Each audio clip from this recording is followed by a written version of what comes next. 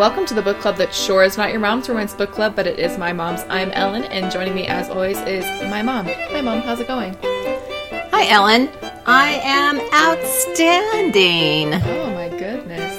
Yeah. So today we are going to be talking about In Bed with a Highlander by Maya Banks, and later we are going to talk about romantic expectations for romance readers. But first, Mom, what have you been reading? What have I been reading? It's an interesting question. What was our last book? Earthbound? Yeah. Okay. No. Well, yes, it is. Yeah, Earthbound was the last one since we did this question. I I'm know sorry. things. I know.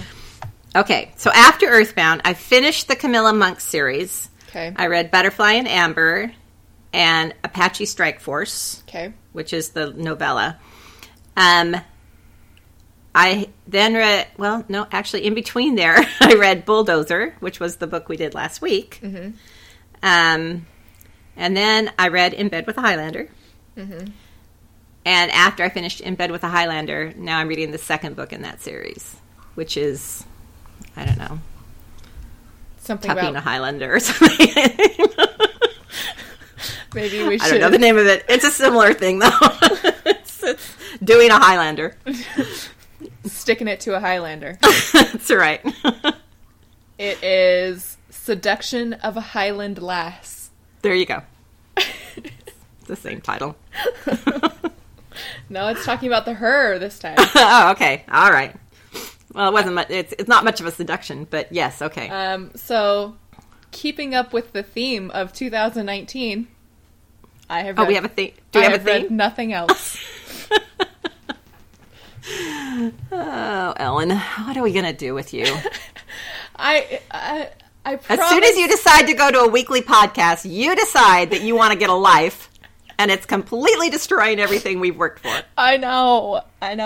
Here's the thing. I am going to read, because I really want to read 99% Mine by Sally Thorne. And so I am making that happen in this next chunk. I will have read that book. Sure you will have. I will. Yeah, this month is going to be also tough for me, so we'll see how it goes. Yes, we will. So I promise I will start becoming a reader again. You need to read something that's longer than a sentence on a text message. Okay, stop it, you.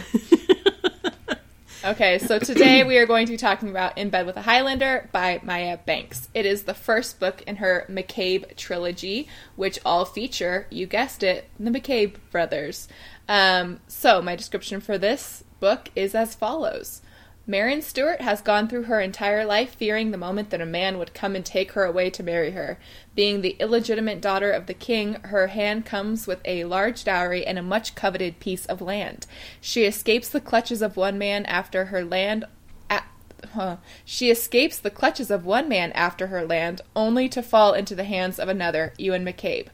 Ewan sees marriage to the fierce lass as the only way to protect her from the men who would use her and the best way to reestablish his clan. But in Marion, Ewan may find more than just funds and revenge. Perhaps love? Yes. It's a romance, so is yes. it a question? Yes. So, Mom, what did you think of In Bed with a Highlander? I liked it. I thought it was a fun read. It's nothing, Nobel Prize winning, but it was... What? But it was fun, and it was, light, and I got through it quickly, and It was just a quick historical romance. Definitely a book one, because it's definitely setting up a bigger arc that is obviously going to take place over the 3 books. Right. That with Duncan Cameron. I read this book a long time ago. It was actually like one of the very first romance books I read. This was one of the first romance books you read? Yeah, it was actually. Jeez. You have to be afraid of men when you walked around. Yeah, it was definitely one of the early ones I read when I first started reading, like, straight-up romance. So I didn't remember a whole lot about it. But yeah, I kind of like you said, I liked it. It's fun. It's whatever. Yeah, like you said, nothing groundbreaking, but it's and it's a fun. I do like to read the Scottish romances, just because they kind of are their own bag, you know, and yeah, and they're fun. I mean, they're very alpha kind of males. Always. Always. And, you know, anyway, I think we're going to get into more of this in the discussion part, but yes, it was fun. And we haven't ever talked about a Highlander book on the podcast, so here we are. So what did you think of Meryn as our heroine? That's how you were saying her name, right? Meryn? Meryn, yes. Yeah, that's how I said it. Yeah. I really liked Meryn. I thought she was fun. She was feisty. She's everything we like in a heroine. She was, she didn't take a lot of grief, no, from, I mean, and she got a lot of crap. Yes, she did. But, no, she was tough, and I thought she was great. I like that she was tough, but she was also, you know, sweet and tender, you know, and she was really sweet with Crispin, his son. Yeah, and I really liked the dynamic of those two bonding even before she met Ewan. Yeah. So I loved how like intensely she protected him. Like she just like threw herself over him if anybody even wanted to. Even when they came to rescue him, and she didn't know who they were, so she was like desperately trying to protect him. Yeah. I really liked her, as especially with these Highlander heroes, you have to have a girl that's not going to take any crap, you know? Right. And so I really liked her and how she just kind of demanded respect like right away. And I liked her inability to not voice whatever she was thinking. I liked that thread running throughout. In fact, and there's a lot of things where she thinks she's saying it in her head, but she's actually saying it out loud. And so they respond to her. And I thought that was funny. I wrote down this quote just because I thought it was funny. It was towards the beginning when she finds out that he's telling people that they're going to get married before she's even said, you know, before she's even agreed to it. And she's trying to find him, and she says, "Believe me when I say this is a matter of life and death. His life and his death." And I liked how feisty she is and how much like the whole clan ended up like loving her for that. And she was fun. And I like how she makes friends. She bonds with the women in the clan, and and I think that's a cute dynamic with her and the other women. And for sure. Okay, what did you think of Ewan McCabe as our hero? I liked Ewan. Okay, so here's the deal. He is a Highlander, and I think that he's got that alpha-ness in him. And so I think he tends to be bossy and demanding. Mm-hmm. And I think that she realizes, okay, he's this way, but he's really got a good heart, and he's really a good person. Mm-hmm. So, you know, I can temper that. I can live with him being bossy as long as I know I can tell him to, because he's not, and especially in the subsequent book, he's actually very sweet and tender with her because she's pregnant in the second book. Yeah, and he's very sweet and accommodating. And so this is kind of a trope that comes up a lot, especially in the Highlander books and the Scottish books. But this big brutish man that's kind of brought low by love, and I think, especially with these lairds, you know, that were, I mean, they were like the guy of this clan, and they expected respect, and, you know, they would kill people who did not respect them. So you have that kind of dynamic in a romance. So how do you make that work? And I think that that's why you see this crop up a lot is in these Scottish romances, is you have to have these guys who soften up for a girl, you know, And yeah, and so I think that's a big dynamic of this one, is just him kind of them finding a compromise of him being this laird and demanding respect, but her being his wife and also demanding respect from him. Demanding her respect. Yeah. And so he was very alpha and very demanding in some parts, but I think that's why she needed to be as feisty as she is. She needs to, like, make it clear, like, no, I will obey you in certain respects, but you do not get to boss me around. Like, that's not how this is going to work. So I like that element and that compromise that they end up kind of getting to eventually. Right. He is slightly problematic in some parts. We're going to talk about that in a second. But I ended up liking their dynamic that they reach. Yes. And I wrote down this line for him. He said, when she was his wife, he'd take great delight in advising her of her duty to him, and most important, her obligation to obey him without question. And I wrote that down because it's funny that ends up not being the case. Not being even remotely the case. Okay. So we had our friend on Instagram, at my shitty bookstagram on Instagram. You guys should follow her. She's a book reviewer on Instagram, and she's fun, and I really do like her reviews. And she sent us in a message, and her review of the book, she said, "Oh man, I hated that book. It was a DNF for me." And her review that she sent in, that she had written for this book, says, "This was quite possibly one of the worst romance novels I've read, and definitely the worst one that I've read in a while. I found it so offensive and repugnant that I couldn't even finish the damn thing. Essentially what happens in this story is everyone is after the heroine for marriage because she has a huge parcel of land attached to her dowry. This is so bad that she's been hidden in a convent since she was a little girl. She gets kidnapped but finally finds herself in a sort of refuge, only for the leader of that place to decide to use her for marriage too. He basically gives her a choice. Marry me or I'll take you back to the other guy that wants to marry you," who had just beaten her to within an inch of her life, by the way. Seriously. So obviously she marries him, but during the ceremony they find out that the bad guy is on his way, so the hero, quote-unquote hero, rushes her out of the ceremony and into their room where he literally rapes her to prove his ownership. I'm not kidding, guys. Keep in mind this girl was raised by literal nuns. She didn't even know the effing mechanics of sex.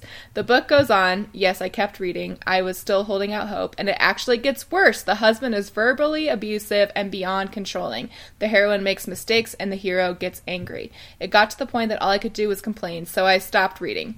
It can be hard for me to stop reading, especially if something is bad, because I want to share it with you guys, but I just couldn't do it. So yeah. So that was her review. Mom, your thoughts?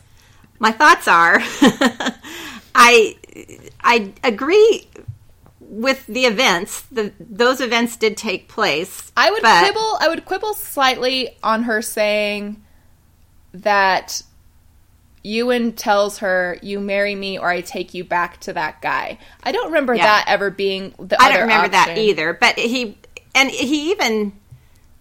never even really threatened to send her out into the wilderness or anything, to fend for herself. But he just kind of if I'm remembering it correctly, which it's possible I'm not, but he just kind of presents it to her like, "You can marry me, I'll be able to protect you, Right. or you can figure out what you're gonna do, and good luck to you." Yeah. But I don't. And that was really his thing, is if we're married, I can protect you. And that's the whole... And I quibble with the fact that he raped her, because he didn't rape her. He essentially made things go a little quicker than he wanted to. I mean, she was willing. It's not like she wasn't.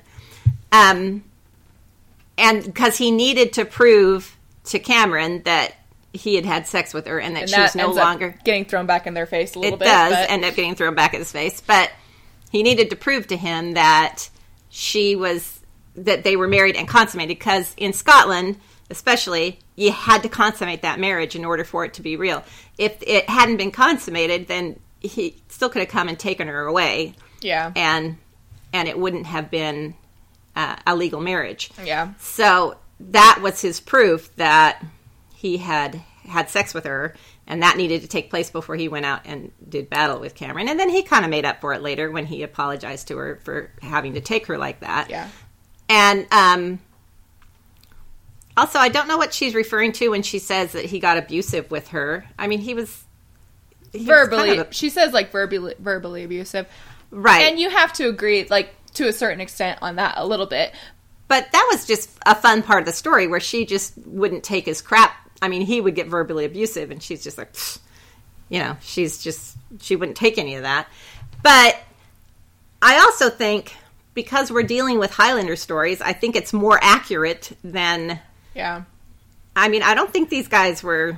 I was gonna say, I feel like maybe historicals have sort of desensitized me to this like forced marriage idea, because that's kind of a trope in romance where these, you know, little young virgins get forced into a marriage with this brooding alpha for whatever reason, and so maybe I'm just desensitized, and I feel like if we were putting this in a modern day setting, I would hate it. Like, there's no way you can make it work in a modern day setting, really.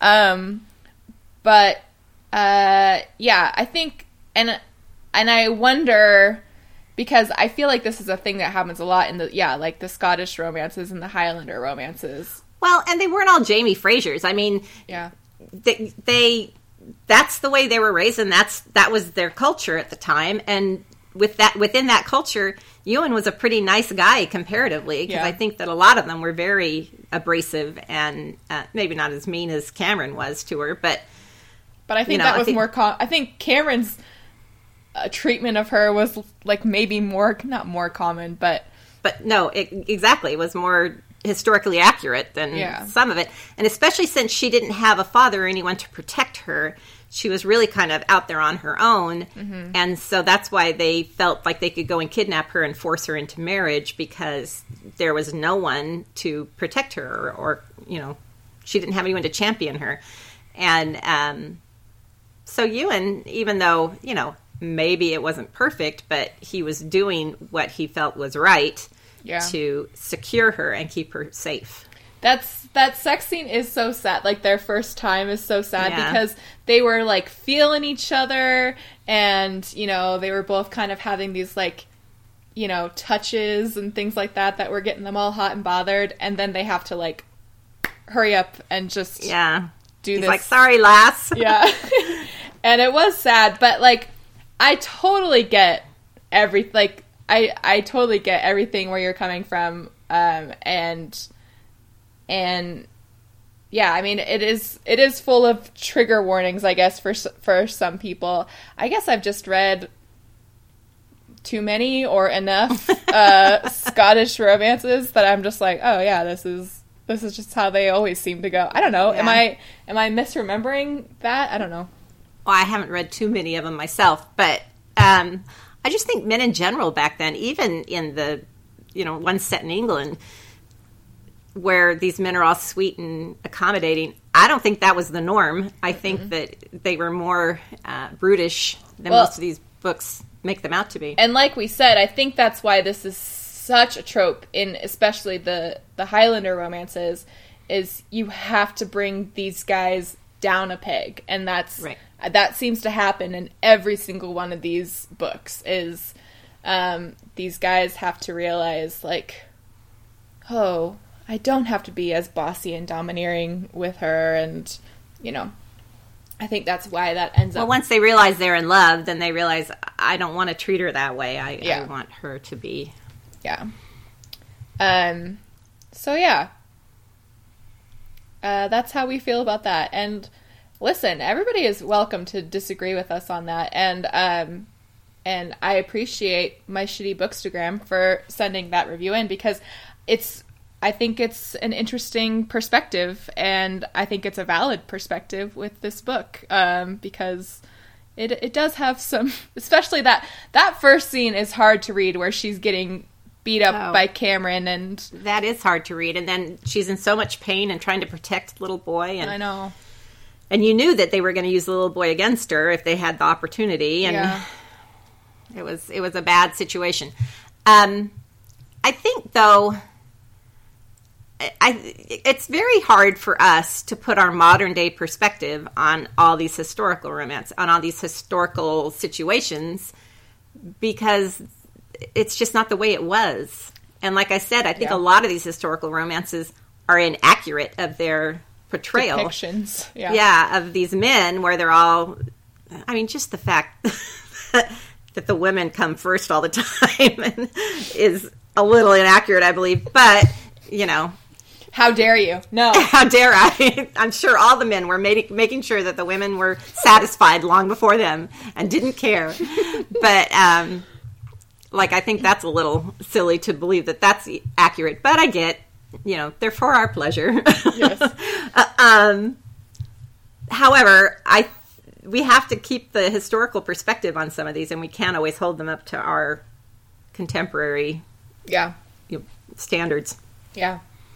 But we appreciate you sending in your views. I hope we didn't sound like we disagreed too much, because I do agree with. Well, like I said to Ellen, the gist. Yep, all those things happened. It just didn't bother me as much as it did. Yeah. Okay, so let's talk about sex, baby. So, other than that awful first time, it was all pretty good, right? Yeah, it was pretty sweet. I loved her talk with the women, and the women are trying to, explain different sexual things to her because she wants to make her man happy. Well, I like how she's basing all of her sexual knowledge on what she learned from Mother Serenity. from the nuns. She's like, I think maybe she doesn't know everything that she was talking about. And they're like, yeah. Well, no, the funny thing is when she kept telling her husband, I don't think you're very good at loving because you're not doing anything right. And I like how that keeps coming up later, the fact that she told him that he wasn't very good. I like when she says that in front of his brother, and his brother's like, oh, did you now? Did she say that? Oh, huh. I wrote down this line, though, that Maddie says during their talk. She said, there's little decency to good loving. If 'tis decent, it isn't much fun. 'Tis true. Right. But yeah, I mean, yeah, I thought it was fun. There's nothing really to write home about with the sex scenes in this one. But I did find it funny that she had learned everything she knew about sex from a nun, and so having to kind of be faced with the realities of sex was kind of funny. And I think that her husband really felt bad that it had to go the way it went on their first time. Yeah. And because he makes up for it later, and he's very tender and sweet with her. And I think it's cute when he fixes her dress. Yeah. That was sweet. Was cute. Okay. He didn't fix it. He made someone else fix it. Yeah, but you know what I mean. He got it taken care of. Yeah. Can't be doing women's work. No. So what was your swooniest moment? My swooniest moment... Well, I loved when he rescued her, after she'd been kidnapped by Cameron. Oh. Mm-hmm. And she didn't know if it was him. And he's like, it's me. I'm here to save you. And yeah, that was cute. And then, I don't know. There was a lot of swoony moments. I did love when he was, trying to have sex with her the second time and make it sweet and tender. And let her come first this time. Yeah. Because that's a thing, That is a thing. I liked the sickbed after she had been poisoned, and he just keeps, yelling at her, you love to disobey me, but you're going to obey me in this. You are going to stay alive. And we love a good sickbed scene. We do. And just the fact that he's with her while she's just puking and puking and puking. It's like, man, that's a good man right there. Yeah, because Mom hates puke, so that was... Yeah. But yeah, so I like that. I always like a good sick bed scene. Okay. Any other thoughts on this book, Mom? No, it was I liked it enough that I'm reading the second one. And if she thought the first one was rapey, the second one's way rapier. I'm feeling. It's not bad. I'm enjoying it, but it's there's some crazy sex in the second book. Oh boy. They ramp it up a notch. Yeah, I was going to say, I've read other, like Maya Banks she's more known, I think, for her contemporaries, and her contemporaries are saucy. Mom's not allowed to read them. Wow. So, comment of the week goes to Nara Melissa, who, when I asked who was ready for our discussion of In Bed with a Highlander, Nara said, as ready as Marin was for her first time, ... That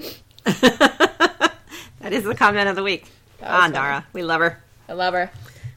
Okay, so those are our thoughts and some of your thoughts on In Bed with a Highlander by Maya Banks. We would love to hear more from you, especially if anybody wants to weigh in on what they thought of the more problematic portions of the book. We would love to hear from you on our Facebook page, Goodreads group, our Twitter, which is at NotYourMomsRom, or you can email us at notyourmomsromancebookclub@gmail.com. So if you want to read along with us and email us with your thoughts, or if you would like to suggest a book for us to read, we'd love to hear from you. On February 11th, we will be discussing Rafe by Rebecca Weatherspoon in our next mini episode.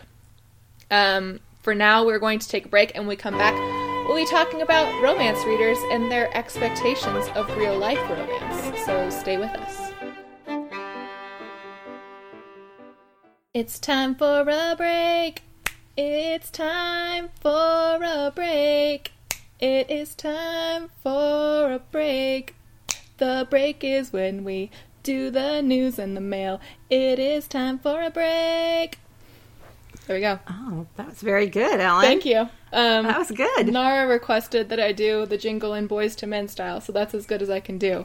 Because, boys implies that there's more than one boy. Neither are you boys nor men, so... And I'm not plural boys nor men. Okay, so, as the jingle says, it's when we do the news in the mail. So let's get into some mail that we've gotten. So Paige on Twitter asked, if you wanted to introduce a guy to the romance genre, what book would you recommend? A guy. So I had your dad read, because I had him read The Eyes of Silver, Eyes of Gold? Eyes of Silver, Eyes of Gold. The Ellen O'Connell, I think.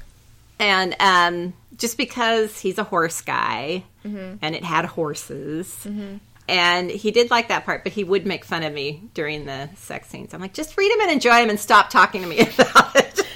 I think I responded to Paige and I told her it's just like how I would recommend to a girl, it's find out what they like outside of the genre and then recommend something that's kind of in keeping with that. Because there's a romance novel in any genre that you want. Yeah, exactly. So if it's a guy that likes like action movies or, kind of detective stories or something, maybe like a J.D. Robb, or if it's a guy that's kind of nerdy, I would go with a Penny Reed. It makes me think of, I think I've told this story before, but one time when I was like 16, I was into like the chick lit genre, and I had this book called, I think it was The Waitress by Melissa Nathan in my purse. And because my brother was always bored during church, he pulled this book out of my purse and he starts reading it. And he thought some of it was funny. And so he's like, hey, let's make a deal. You read a Chuck Palahniuk book and I'll read this book. I'm like, don't make me go into a bet just because you want to read my book and have an excuse to read it. Just read it. Yeah, just read it. But he didn't. But yeah, just find out what they like outside of the genre and then find something that kind of lines up with and that. If they like action stuff, the Camilla Monk books were really good and didn't have a lot of sex in them. Yeah, so there you go. That's a good one. That would be a good... I really enjoyed that series a lot. Yeah. I think, there's like a lot of mysteries, and I think those are palatable to guys. It's kind of hard for me to like pin down like this is what I would like. I think a J.D. Robb would. I don't know, Mom. We should get you on a J.D. Robb. I think you would like. Never read J.D. Robb. Yeah, it's Nora Roberts. It's her pen name for these mystery books that she does. Which I'm intrigued. I think Nora Roberts is also a pen name, but anyway. Okay, we got an email from Kathy. She says, "Hi girls, I just finished listening to the Bulldozer mini episode. Great job reviewing the book. I read the book last week in preparation for the podcast, and I have to say that I really liked it too. I hadn't heard of it until learning that was the next book up for review, and it pleasantly took me by surprise. The book blurb sounded good, but it was way better than I thought it was going to be. And I just have to say that I am thoroughly enjoying your mini episodes that you are incorporating in between the more detailed podcasts. It's giving me more books to learn about and read, and I'm enjoying the weekly discussions with the two of you." She says, "I know it's a lot of extra work for you, but thank you for the extra awesome podcasts. Also, on a side note, Ellen, inquiring minds want to know, are you having your own romantic situation going on? Are you, Ellen? There's some elusive comments being made on these last 2 episodes that may cause a person to think you got something going on. Winky face. Just teasing you. You are no way obligated to let your podcast community know about your personal life. But if you are, you go, girl. You definitely deserve it." Oh, that's true. Here's the deal. I always say things on the sly that would go completely unnoticed, except Ellen's reaction always ruins it. So I might be guilty of throwing some stuff out there, but Ellen's reaction makes it bad. So Guy and I just talked about this, about the podcast. Oh, did you? And he said that he's like, "I don't think I'm going to listen just because I want it to be your thing." I think that might just be what he's saying because he doesn't want to listen to it. Your dad doesn't listen to it. Your brothers don't listen to it. No one in our family listens to it. So I think I could talk about it. Basically, for the inquiring minds that want to know, Mom and this couple that goes to church with her in my hometown, in our hometown. Well, I've known her family for years and years and years. Yeah. I used to babysit her when she was younger. So they have a friend that is single, and I am single, and Mom and this couple thought it would be fun to set us up. So he lives many states away, but him and I have been texting since September. He came out to mom's location at Christmas time when I was also there, and took me out on a couple dates. That went really well. Yeah. And then he was just out in my location a couple weeks ago. And I am going to his location in a couple weeks. So it's going well, girls. It's going, yeah. So we'll see. So do I need to say anything else about that? No. Okay. No. But I bet you get some questions. Anyway. I shouldn't say girls. Maybe there's guys out there listening to our podcast, right? We have at least one that we know of, right? Okay, so Kathy continues. Aside from that. In the previous week's podcast, you asked if anyone would want a rom-com movie spotlight. I would be interested and have one to suggest in case you incorporate it, called When in Rome. The movie stars Kristen Bell and Josh Duhamel and is about an ambitious New York museum curator who has been very unlucky in love. On a last-minute trip to Rome for her sister's wedding, she impulsively steals some coins from the reputed Fountain of Love and is then aggressively pursued back in the States by an unlikely band of suitors. It's pretty funny and has a sweet HEA. I've actually seen, I think I might even own that one. I've seen it a long time ago. I don't remember any. I remember Kristen Bell was in it. Yeah. I don't remember much about it. I think we might do... Yeah, go ahead. Sometimes it depends on who I saw a movie with. Because if I saw it with, like, a bunch of people who thought it was lame, then it's harder to enjoy it. But I'm all for watching it again now with my new romance glasses on. Yeah. I think we are going to start incorporating some of the rom-com movie spotlights just because you guys seemed to like that idea. We won't do it, like, every week, but we might do it now and again when we need a second topic.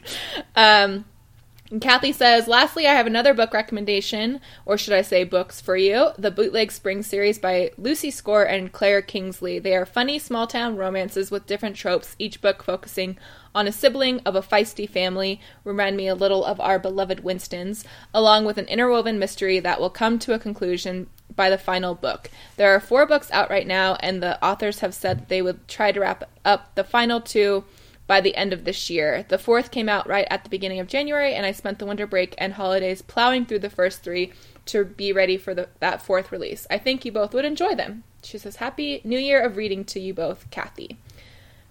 And then she says, P.S. I never know if you prefer suggestions and comments through social media or email. I'm one of the rare people who isn't on social media, trying to lead by example for my daughter, which is why I sent emails to you girls, and I hope that's okay. We love any form of communication, Kathy, so you keep sending in emails, and we'll keep reading them. Yes, we love them all. The nice thing about emails is Ellen can just forward them to me, and then it's easy for me to read them. So thanks, Kathy. I think that recommendation sounds good. We like a small town romance and mystery. Like, we like all of those things, so we'll have to check that one out. Okay, and then we got another email from Katie. Katie weighed in on our second topic, so I'll read some of her email when we talk about that. But she also said, I have really enjoyed listening to your podcast. I am the daughter of a military vet, father with 2 siblings, and hearing you talk to each other about your family reminds me so much of my own. My dad is now an international pilot who is living abroad 3 out of the 4 weeks. My parents are still together. I don't know how my mom does it. I have so much respect for mothers who live that kind of life and kept families together. I have tried to get my mom to read some with me. I suggested the Bridgerton series since she likes historical shows on Netflix, and that's upcoming. Hasn't happened yet. I really appreciate the content you are creating and look forward to episodes. I'm so happy you're putting them out weekly now. Thank you for what you do. She said, a few books I have been loving lately in case you're looking for something new. Mariana Zapata's Culty. How did I take this long to read a Zapata? I'm on a kick now. We liked Culty. I would say From Look Off With Love is my favorite Mariana Zapata. So if you haven't read that one, Katie, then you should get on that. I really liked Walla Winnipeg too, though. It's hard to... but yeah, she's great. And then I need to read her new one as well. Katie also recommends Simone Stark's Written on His Skin. She says, short, maybe novella length, but really good for a first novel. Racy, though, so be warned. So Mom can't read that one. Nalini Singh's Rock Kiss series is always a favorite. Rock Addiction is my fave, also very hot. The spin-off series is called Hard Play and is pretty good as well. All of those sound like things Mom can't read. She says, my favorite trope is found family. Do you have any recs for me? Found family, that's a good trope. First of all, my mind immediately goes to While You Were Sleeping, which is a movie, but I think that is like the ultimate found family. I feel like if you read like a family series, there's always at least a couple books that are kind of like one of the parties finds a family within this big family that the series focuses on, if that makes sense.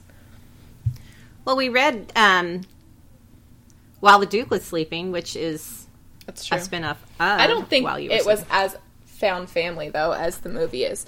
True. But, like, I think of most of our, like, family series, like Bridgertons or Winstons, there's always at least one book where, you know, a heroine finds family within this big family that, I don't know. Does that make sense? Because I can't think of any, like, off the top of my head that are like that. But so if you have a found family recommendation for Katie, send them in and we'll get them over to her. And then she says, I'm always looking for books that translate well into audiobooks, so any mention of those is appreciated. Commutes are terrible, but audiobooks give me something to look forward to. She says, thanks again, ladies. Mom is more the audiobook person. I mean, we will always recommend Wanderlust by Lauren Blakely because Richard Armitage.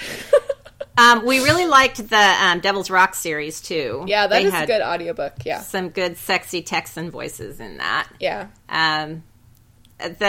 Honestly, the Winston Brother books, oh, gosh, that guy's voice just rocks my world. Yeah, and, that one. His Tennessee sex voice is my... and along those lines, I also love Dan in Marriage. Yeah, we love, like, for us, audiobooks with accents are just, like, so much more fun. And I really like an audiobook that has the dual POV, because then you get the two different narrators usually. Yeah. So that's what we always look for in the audiobooks. But as we encounter them, Katie, we will definitely let you know. But yeah, so thanks to Katie and Paige and Kathy for those emails and Twitter questions. And we always love getting those and having something to talk about. So we will see you next time with hopefully more emails and tweets and such. So, hopefully. All right. Bye.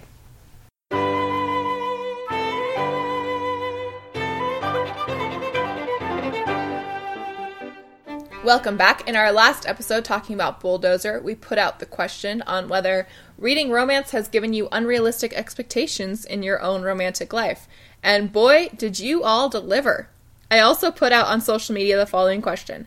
In our next episode, we are going to be discussing the notion that many people seem to have that reading romance gives you unrealistic expectations of real-life romance. So we want you to weigh in. Do you think your expectations have changed in a good way or a bad way? What kinds of things do you find romantic? So we had a lot of people write in, and we loved it. It was so much fun to see what everybody thought on this question. And we mentioned this last time, but we kind of got thinking about this because with my current situation.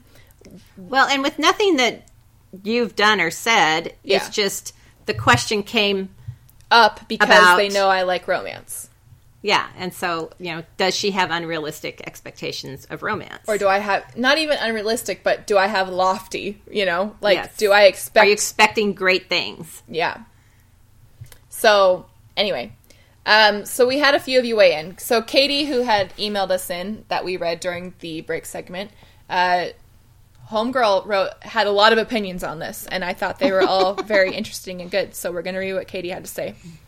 She said, my opinions come from a 30-year-old married woman with a baby, and oh man, the question of unrealistic expectations really gets me fired up. First off, why is it considered unrealistic? That seems like an opinion of someone who doesn't read romance, is yet another example of delegitimizing the genre, and is frankly anti-feminist. Women expecting loving relationships with good people? How dare we? Even worse, expecting satisfying and fulfilling sexual relationships with orgasms? I don't get how all this is unrealistic or damaging. That should be baseline expectations. Maybe the idea that women are confusing would be debunked if men would read more romance. I realize this is generalizing, but what are your thoughts?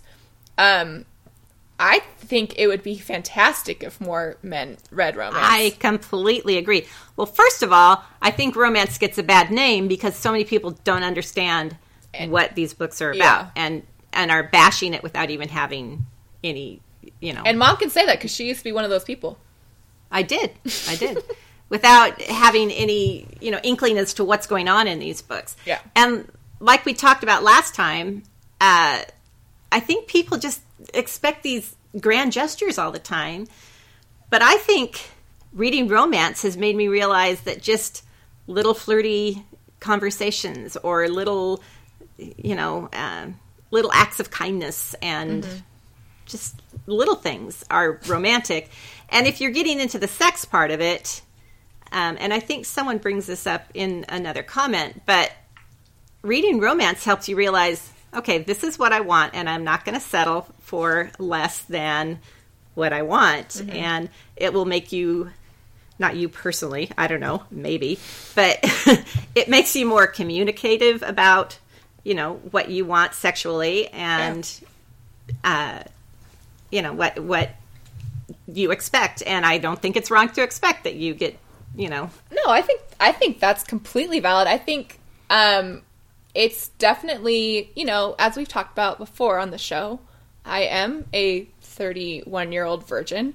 So it's not like I have much experience, but I think that these books have taught me how to talk about sex in a healthy way. and how to, and like things that are realistic for me to expect and try and communicate that I want more. Right. When I eventually might someday get to have sex. Yeah, I think that's all very healthy. Yeah. And, you know, things that I was timid about when I first got married, because I was also a virgin when I got married, but, and things that I was timid about and took me a while to kind of come around to, not super long time, but, you know, I think that you'll be more outspoken about wants and needs. Yes, I will. So Katie continues. She says, if you accept romance as unrealistic, then why do other genres not get the same judgment? People who read fantasy aren't accused of being unable to function because they're waiting for something magical to happen in life. I cringe when people compare the relation between romance novels and women to the relationship between porn and men. But honestly, I think porn gives men more unrealistic expectations of what it portrays than romance novels do. Amen. I would agree with that 100%. Yes. And I've heard that comparison as well. But the thing that I think, you know, I think women do in part read romance novels because it is titillating and, you know, the sexy parts are sexy. But I think that reading romance novels for women is triggering a different part of the brain than porn and men are getting. I agree. And I think, you know, like it's been likened to a porn addiction. And it's like, no, I mean, I guess in some way I'm addicted to romance novels, but it's just because I'm addicted to the happy feels I get when I read them. Yeah. And it has little to do, at least for us, we will speak just for us, it has little to do with the sex scenes and more to do with the flirty banter and things like that. Right. And the happily ever afters. And like I've mentioned before, when I'm reading a book that's not a romance book, I think, this could possibly not end well. I don't know what to do about that. Yeah. Yeah, for sure. So if I'm addicted to any portion of it, for me personally, it's not the sexy parts as much as just the happy feels parts. Yeah. Yeah, and so sue us for liking that. I don't know. Yeah. But yeah, and a lot of other people kind of echoed that, you know, other genres don't get this kind of bad rap. And I do think there's something to what Katie says about it's more delegitimizing of the genre just because it's a genre that women happen to like. I think that that's valid. I think that's extremely valid. Yeah. The romance mom on Instagram kind of echoed that genre sentiment as well. She said, I say no. I am 33 and have been reading romance since I was 12. It's interesting that people always bring this up to us romance readers. I mean, I'm not going up to mystery or crime thriller readers and saying, you know that in real life mysteries and crimes go unsolved indefinitely, right? Or do you think reading crime thriller novels gives you unrealistic expectations of police and law enforcement? Just my thoughts. No, but watching Forensics Files will, because you think every single case gets solved. Yes, that's true. Okay, some more people that weighed in. Antonella on Twitter, she said, romance is in the little everyday things. These people don't know what they are talking about. My expectations didn't change. And yeah, and that gets echoed a lot with a lot of other people's comments as well. It's just, we just like the little things.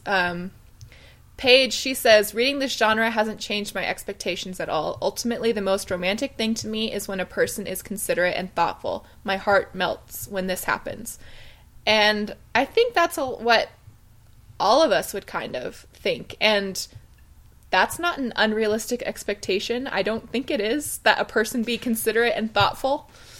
And I think it's made me more aware of, you know, because like we said last time, I think my husband really is better at these little romantic gestures than I am. Mm-hmm. Only because, I don't know, it's kind of my, I don't want to say, I don't know. Like, it's kind of my job. I don't want to sound, I have things that I do around the house and for the family that I just have always done. Mm-hmm. And so when he helps with that, it is like a big deal to me. Yeah. But it also makes me more aware of the things I'm doing, and that I need to be more affectionate, and I need to. So it makes me a better wife, I think, to read these books too. Yeah. So. And that also gets echoed by some other people.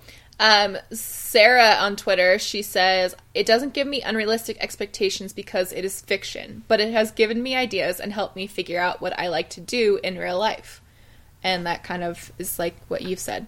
Right. Annie on Instagram said, I am 38 years old, happily married for 14 years, and I just started reading romance about 3 years ago with the hype of 50 Shades. I think reading romance has brought me a lot of insight into myself and my relationships. I only wish I'd started sooner, as I probably would have better navigated my prior relationships and honestly been happier with myself and my expectations. Not every woman has friends and family they can openly discuss their relationships with. Reading romance has brought a whole community of voices that have supported myself, my sexuality, and definitely my relationship.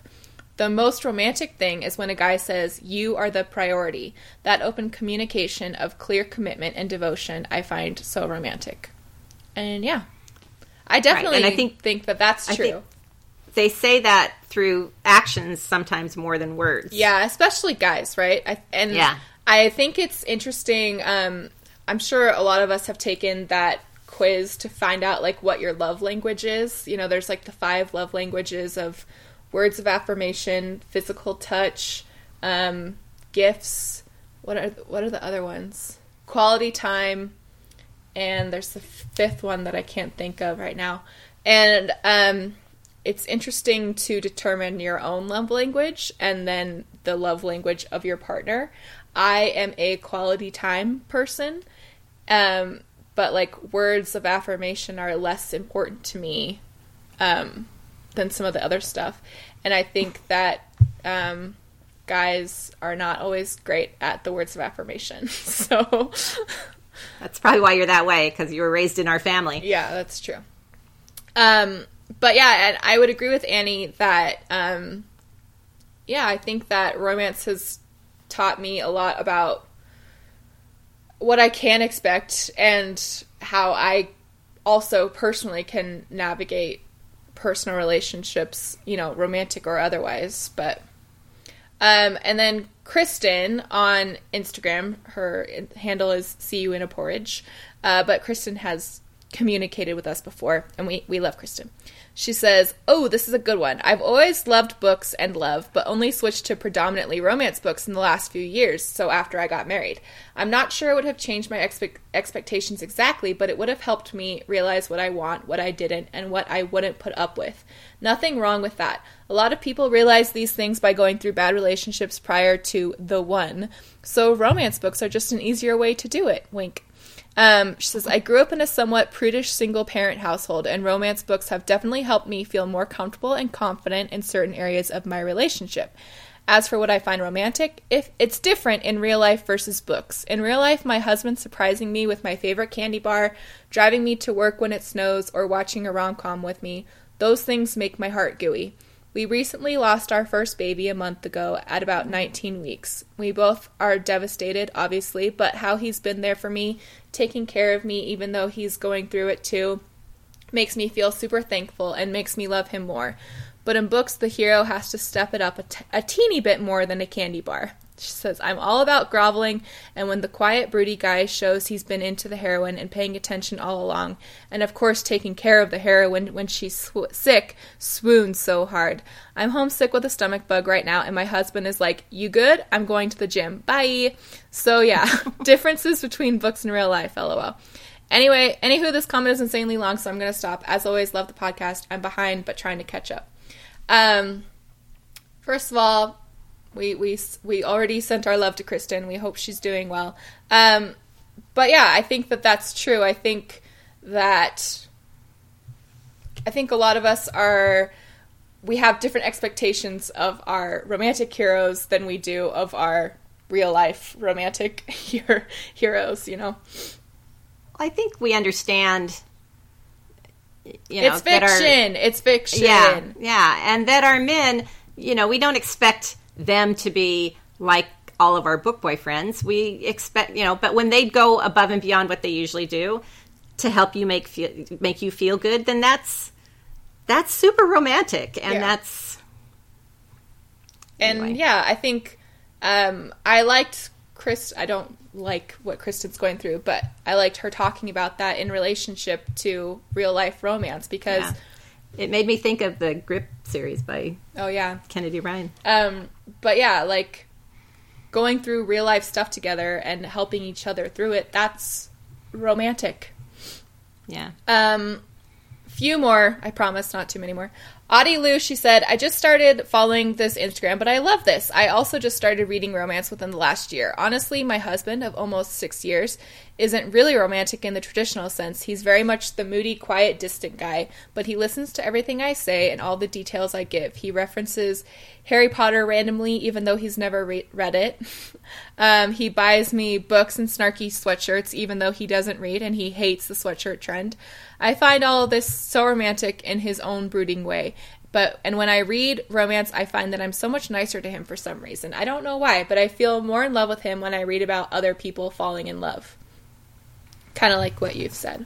Yeah. But yeah, and this kind of is a trend throughout all of your guys' comments, but just when people pick up on little things about us, like when our significant others pick up on little things, that means so much, And anyway, Blythe says, who we love Blythe, on Instagram, she says, I don't think so. I know it's fiction and it acts as a nice escape from reality. All of my favorite romance tropes I would not want to happen in real life. I think I'm too anxious to deal with a real marriage of convenience, LOL. I think real life romance is simpler and wouldn't make for exciting reading, being there in small ways for each other. And I would agree with that. And then our last comment, no, sorry, this is not our last comment because we have some from Facebook still. Simply Alexandra on Instagram, she says, I only started reading romance about a year ago and have been with my husband since we were 16 or 17, so it hasn't influenced my expectations. However, I think so much of the books is the tension, which of course happens in new relationships more. Not that you don't have it in long-term ones, but I feel like that's a big difference. In real life, I find it romantic when my husband talks me out of anxious spells, cuddles up for a cute movie, or asks if I want to call him and take a walk together over the phone during a slow work day. I will say reading romance has only made me feel more affection and has only enhanced our romantic relationship. Love the podcast, she says. I will also say that I appreciate more diversity in the characters and would like to read more that are a little more body diverse. A man's worth is not in his abs, etc. We're excited for the Dad Bod series that Penny Reed is going to put out. I think that'll... It's hard to find books with... Yeah, it is. And that's a good almost point. All of them are... Yeah. Okay, and then hard. 2 more. I think that's it. Jennifer on Facebook, she says, I think it's allowed me to appreciate my spouse more in some areas, but also hope for more in some areas too. In real life, I'd like more words and romantic talks from him, but he shows me every day that he loves me with actions, so I'm quite happy with him, which is kind of like we said. I think I've noticed that guys are less with the words and more with the actions, typically. I would agree. Typically, different guys are different, of course. But I think typically guys are more comfortable with the actions than saying the words. Yes, sometimes. For sure. And then Diana on Facebook, she said, I have always read romance, and since I have never been in relationships, this is a different perspective than we had from a lot of the others. She said, I don't know what to expect. Of course, I don't expect to have a crazy, passionate love story with a tortured alpha hero who is very good at sex, like most of the plots I have read in romance. I just know I want to be with someone like the heroes I've read, someone who is loyal, who can accept me, respect me, and love me the way I am, and be sweet with me, of course. I think that is what everybody looks for in a relationship, but sometimes I don't know if I should expect that, or maybe I'm just asking too much. I don't think so, Diana, but I'm also a romance reader. And I think that's where the problem comes from. Some women think they're asking too much, so they just stick with a guy who doesn't appreciate them enough because they believe those qualities in a man only exist in books. Even though I get to see a lot of broken marriages or relationships around me that make me believe what I read in romance novels is just fiction. I found a happy couple together that gives me a little hope. And that, after all, the romance novels I read are based upon a real emotion, which is love. And yeah, I like what Diana said there about, you know, I think some people, you know, think that maybe that is asking too much. And so they get in situations that are not great. But yeah, I think the demand for respect and someone who shows affection even just in little ways is not too much. It's not a high expectation. So I would like to point out also, because I myself have been married almost 37 years, and so I have some experience with these things. Yes. You know, marriages go through ebbs and flows, and sometimes, depending on what's going on externally and internally in a family, you know, there's more romance at some times and less romance at others. And sometimes you just kind of have to bulldoze your way through the less times to make it to a, I don't know. I don't know if I'm coming across with what I'm trying to say, but I think it's kind of unrealistic to expect, you know, grandiose or super romantic times all the time. Yeah. And, you know, sometimes you don't. And if it's bothering you, then you should definitely talk about it. But you just have to understand that marriage is... Well, it's especially with marriage, it's a daily grind, right? I mean, it's right. It's like a job in a certain way, in that you're going to have days that are good, you're going to have days that are bad, and if it means something to you, you have to work at it, right? And I guess because when you're, especially if you're in the time period where you've got a lot of small children at home, sometimes the romance kind of is put on the side burner while you're dealing with other things, because usually that's a lot of times when new jobs are starting, and you know, so it's a very demanding time on. So, you know, if the romance is gone, you need to just kind of step back, maybe talk to each other about it a little bit and say, you know, discuss it. Mm-hmm. But just know that just because you're not in a super romantic place right now, it doesn't mean that the romance is gone. It just means that, you know, you need to find it again. Yeah. Yeah. Anyway, we want to thank you guys so much for sending in all of those thoughts. And I think we're going to do stuff like this more often, just because we like hearing what everybody has to say rather than just us. Who wants to hear that? So anyway, we hope that you guys liked that, and we loved hearing from everybody about what they find romantic, and just how we are realistic creatures who don't expect too much, but that romance has kind of taught us, you know, more about how we can what we can expect and things like that, and more about ourselves, I think, in a lot of ways, yeah, too. for sure.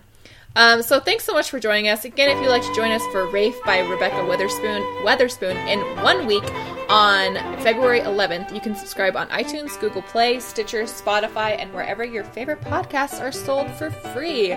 You can also find us on Twitter and Instagram at NotYourMomsRom, or on Facebook or Goodreads, or email us at notyourmomsromancebookclub@gmail.com.